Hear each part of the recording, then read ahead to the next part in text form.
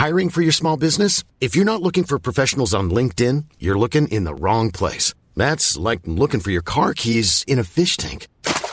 LinkedIn helps you hire professionals you can't find anywhere else, even those who aren't actively searching for a new job but might be open to the perfect role. In a given month, over 70% of LinkedIn users don't even visit other leading job sites. So start looking in the right place. With LinkedIn, you can hire professionals like a professional. Post your free job on linkedin.com/people today. Do you know a student getting ready to go to college? Or are you looking at going back to school yourself? The Woodward Hines Education Foundation and the Get to College program help more Mississippians get to and through college to get certificates and degrees that lead to meaningful employment. They offer free college planning advice, including hands-on FAFSA completion assistance through in-person or virtual appointments. Visit gettocollege.org to learn more.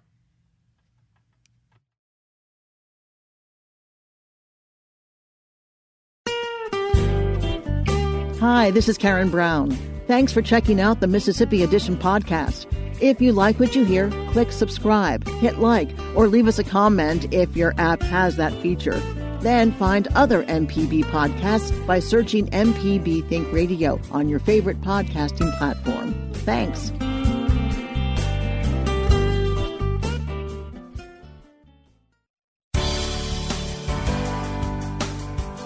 Good morning. It's 8:30 on Friday, February 7th. I'm Karen Brown, and this is Mississippi Edition on MPB Think Radio.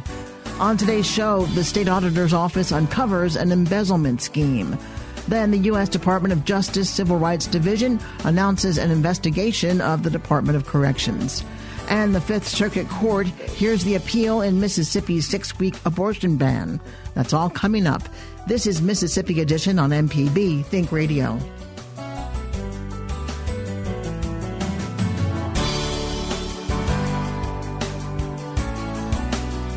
The state auditor's office, in cooperation with the Hinds County District Attorney's Office, is uncovering what Auditor Shad White calls the largest case on record. Arrests were made on Wednesday of former Department of Human Services Director John Davis and Dr. Nancy New, owner and director of the Mississippi Community Education Center, MCEC, and New Learning Incorporated, along with 4 other alleged co-conspirators.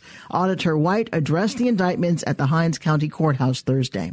This is one of the largest public embezzlement cases in state history. In fact, when we look back at our records, which span back 20 years, we could find no public embezzlement case that was larger than this.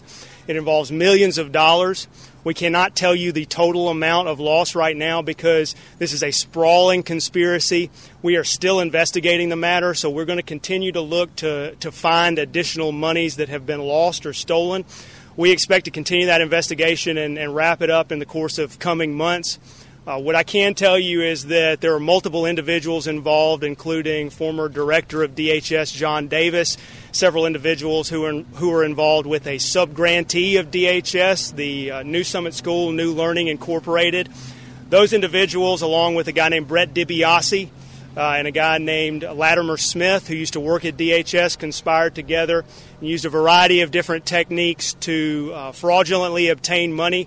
They produced fraudulent documents. A lot of that money ended up accruing to their personal benefit. We have 135 men and women that work at the state auditor's office. They have been working themselves to the bone over the course of the last few months to get this done. All the credit for this investigation goes to those individuals who worked hard.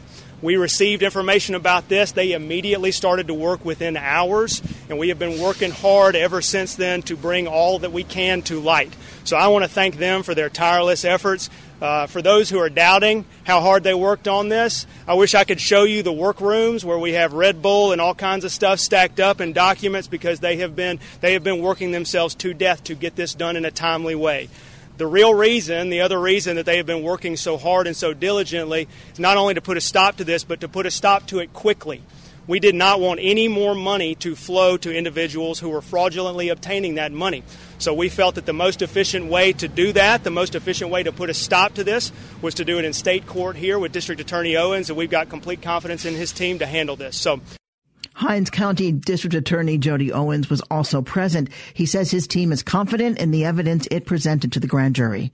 We have confidence in the evidence that was presented to us. We knew it was the right time to take this case to stop the things that were occurring in Mississippi, as the state auditor has said. And because of the ongoing investigation and now the ongoing prosecution, we are limited to what we can say and do. But know this, we will continue to hold those accountable that do these things to our county and to our state. And when we preach the principles of smart justice, these type of crimes hurt our communities just as much as the violent crimes. Now, we're an agency that works well with all state agencies and governmental bodies, and will continue to do so to get this thing resolved. One of the more notable elements of the investigation was the lack of federal presence. Upon release of the indictments, the U.S. Attorney's Office indicated it had no prior notification of the action by the auditor and district attorney. In a statement, U.S. Attorney Mike Hurst said, investigating and prosecuting cases of this magnitude and complexity is routinely what the FBI and U.S. Attorney's offices do here in Mississippi and around the country. In the U.S. Attorney's Office for the Southern District of Mississippi, we have a long, successful record of working with our local and state law enforcement, prosecuting public corruption and complex white-collar fraud, and bringing all who violate the law to justice. When asked about the absence of the FBI and U.S. Attorney's Office, Auditor Shad White stressed the urgency of the investigation. Well, I can tell you that what we thought was that the most important thing was to determine what happened, and then if we found that money was being taken, money was being stolen, then we put a stop to it quickly and efficiently. This is the state of Mississippi. State laws were broken. We identified the state laws that were broken, and we were happy to take this to District Attorney Owens to let him look at it. I'll say this, too. There's a lot of work to be done here. This is a massive amount of money that we're talking about. So we're gonna continue working with our federal partners to make sure that we bring every investigative resource we can to bear. That's going to include the investigative resources of the FBI, the OIG, anyone else who feels that they need to get involved. We're gonna work with them, and we're gonna make sure that everybody's working together to get to the bottom of every penny that has been misspent or stolen. This is an example of money going to or should have gone to folks who needed it through a federal program, temporary assistance for needy families. To those families, you say, I'm incredibly sorry that this money did not go to your benefit as it should have, but you need to know that you have advocates who are standing up for you, and this is not going to be allowed anymore. It's stopping right now. Through his statement, U.S. Attorney Hurst emphasizes his office's willingness to assist in the auditor's investigation. The U.S. Attorney's Office and the FBI continues to have good working relationships with the new state auditor, the new Hinds County District Attorney, and their offices. We stand ready to put the substantial experience and expertise of our offices and the entire U.S. Department of Justice to work to help our colleagues bring fraudsters to justice and stamp out public corruption. The auditor would not comment as to whether or not other taxpayer funds were stolen in this scheme, but stresses the investigation is ongoing. We are engaging right now in an audit of DHS. That audit is also going to look at how subgrantee money is spent. That audit is going to come out sometime in a couple of months or so. When that audit comes out, it is going to discuss some of the other entities that are involved, the other kinds of spending that may not necessarily be criminal, but would be inappropriate TANF spending. So all that work is being done right now, and it'll be made public as soon as we're done with it. Coming up, the U.S. Department of Justice Civil Rights Division announces an investigation of the Department of Corrections. This is Mississippi Edition on MPB Think Radio. Deep South Dining is the show all about the culture of Southern flavor. From fried chicken and collard greens to shrimp and grits and a glass of sweet tea. Subscribe now to the podcast using any podcast app or download our MPB Public Media app. This is MPB Think Radio. Mississippi is our mission.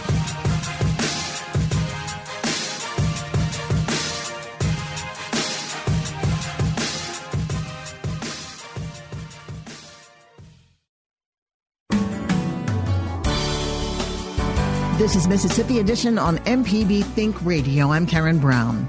The U.S. Department of Justice announced it's investigating 4 Mississippi prisons. The Civil Rights Division will examine conditions at Parchman Penitentiary, Southern Mississippi Correctional Institute, the Central Mississippi and Wilkinson County Correctional Facilities. Mississippi 2nd District Congressman Benny Thompson requested the investigation after recent violence and the deaths of at least 15 inmates, most of them at Parchman. He tells MPB's Michael Guidry Mississippi has a problem, and he hopes the DOJ's involvement will bring some solutions. We have a real problem at the Department of Corrections. Anytime you have as many people lose their lives in the custody of the department, something's wrong. When you find facilities that don't meet health and safety standards, it's a problem. And obviously, when you have a legislature that refuses to provide resources to correct those problems, this was just something that had been predicted by a lot of people in terms of exactly what's going on in the department now.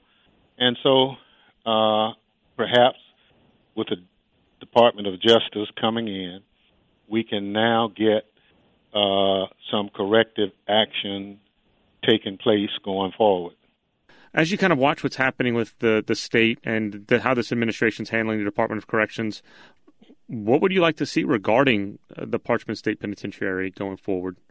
Well, I would like to see the Department of Corrections as well as the facilities at Parchman and other sites meet the constitutional tests for incarceration of inmates. It's not a country club, but you would expect health and safety measures to be taken for the people who are there. You want to make sure that none of the people housed there would be put in situations where they could lose their life because of other people who are in there. And you're required to have the proper supervision. I think the Justice Department, they have professionals who come in, make an assessment of the situation, and will say to the state of Mississippi, this is what you need to do to correct the problem. And if these violations are pointed out, given the fact that we have a new governor and we hear from the leadership in the state that they want to fix it, then I think they can form a partnership with the Department of Justice and work through those things that need correcting in a timely manner. What factors do you attribute to the state of the Department of Corrections in Mississippi? What factors do you identify that have led us to this point? Well, it's obviously we've not had people in Jackson, both in the governor's, lieutenant governor's office, as well as many of the people in the legislature who have the will to correct the problems.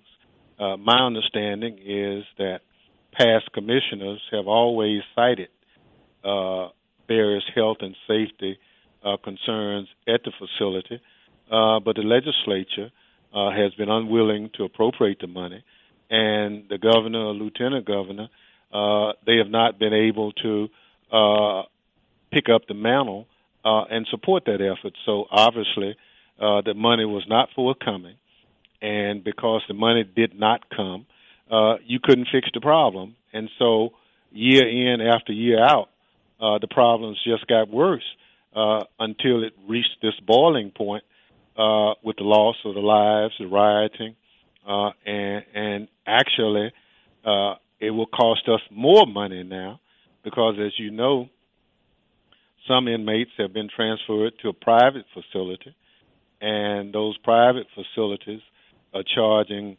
almost 4 times the cost of keeping them at Parchman.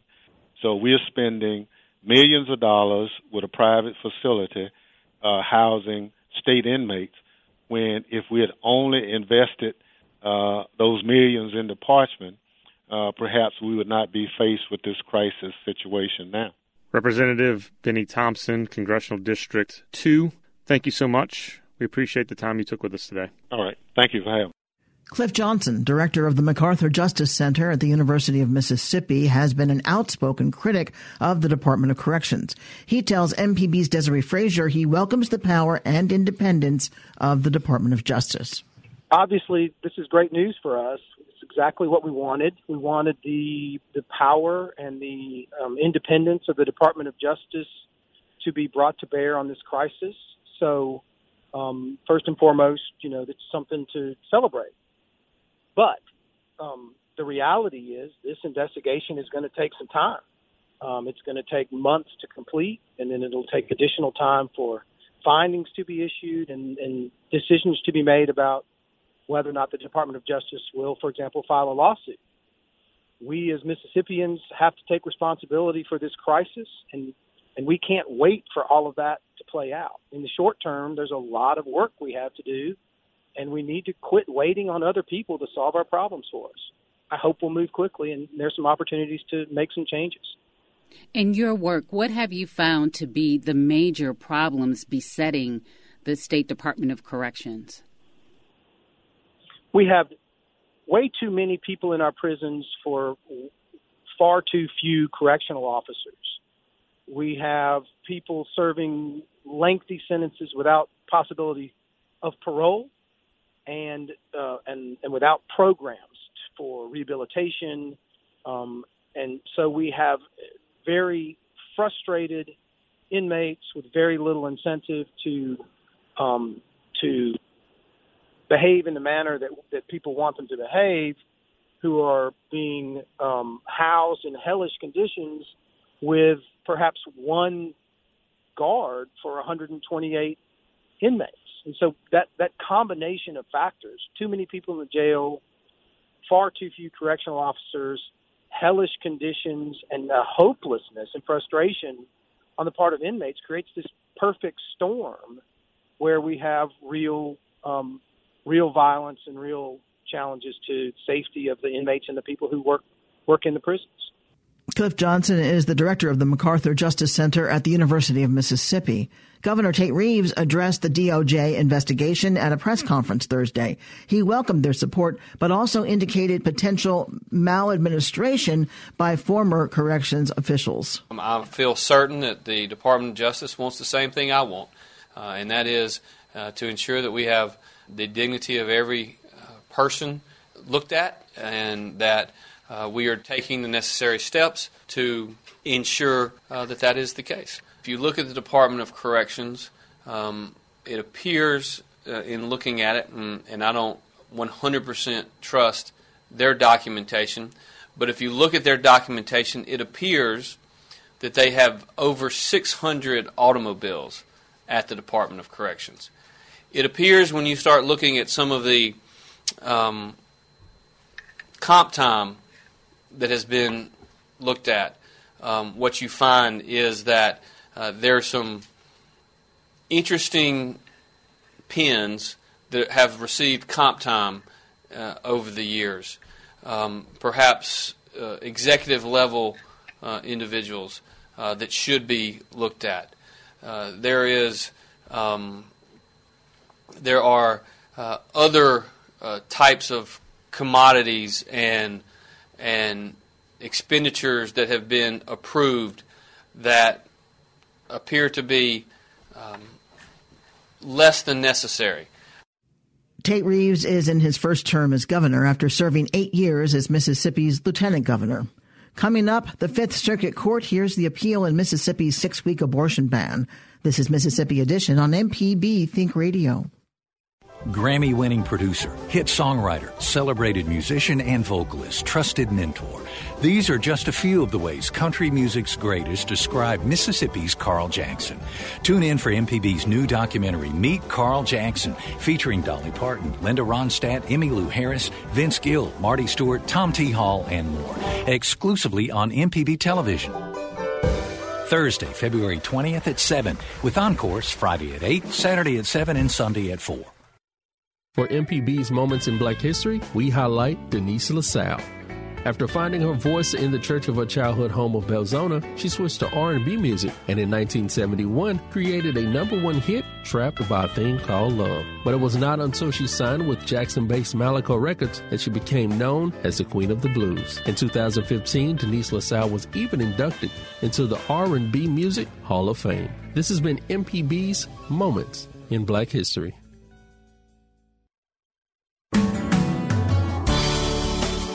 This is Mississippi Edition on MPB Think Radio. I'm Karen Brown.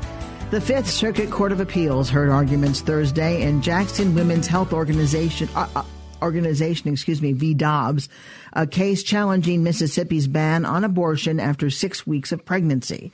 This is the first of the recent 6-week abortion bans to reach a federal court of appeals. The ban was blocked by a district court last May, but the state of Mississippi appealed that decision. Hillary Schneller, an attorney with the Center for Reproductive Rights, recaps the arguments from the Fifth Circuit in Houston. So last year, the state of Mississippi passed a ban on abortion at approximately 6 weeks of pregnancy, before many women even know they're pregnant. The Center for Reproductive Rights, on behalf of the last clinic in Mississippi, challenged that law in federal court, and the court blocked the law before it could take effect because it is clearly unconstitutional under decades of Supreme Court precedent saying that a woman and not the state gets to make the decision about whether she will continue her pregnancy before viability. The state then appealed that decision, and today the Fifth Circuit Court of Appeals heard oral argument in that appeal. Can you tell us how the morning went? I think it went well. The state has agreed that a recent decision from the Fifth Circuit Court of Appeals striking down the state's previous effort to ban abortion after 15 weeks controls the decision here. So, in other words, the court has already struck down one of Mississippi's pre-viability bans. This law is an even more extreme restriction on abortion, and essentially everyone agreed this morning that it is also unconstitutional under that recent decision. So the state acknowledged that this was not likely to pass? The state acknowledged that the court's decision on the 15-week ban controls the outcome here because, as everyone acknowledges, 6 is less than 15. So if a 15-week ban is unconstitutional, so too is a 6-week ban. What other states have argued this same ban, and how have they fared? So Mississippi's 6-week ban is the furthest along in the court system of the recent spate of 6-week bans. But Georgia, Kentucky, and Ohio have also passed 6-week bans, all of which have been blocked by courts. Louisiana has also passed a 6-week ban, but it is not in effect right now. Louisiana's ban is sort of contingent on Mississippi's ban. So as long as Mississippi's ban is blocked, Louisiana's ban is also not in effect. There are no other states that have similar bans that actually are in effect? That's correct. No pre-viability ban that has been challenged is in effect. What would be the short-term and long-term effects with either outcome in this case? So we expect the court to continue to block the law. It is unconstitutional under the Fifth Circuit's precedent and under decades of Supreme Court law.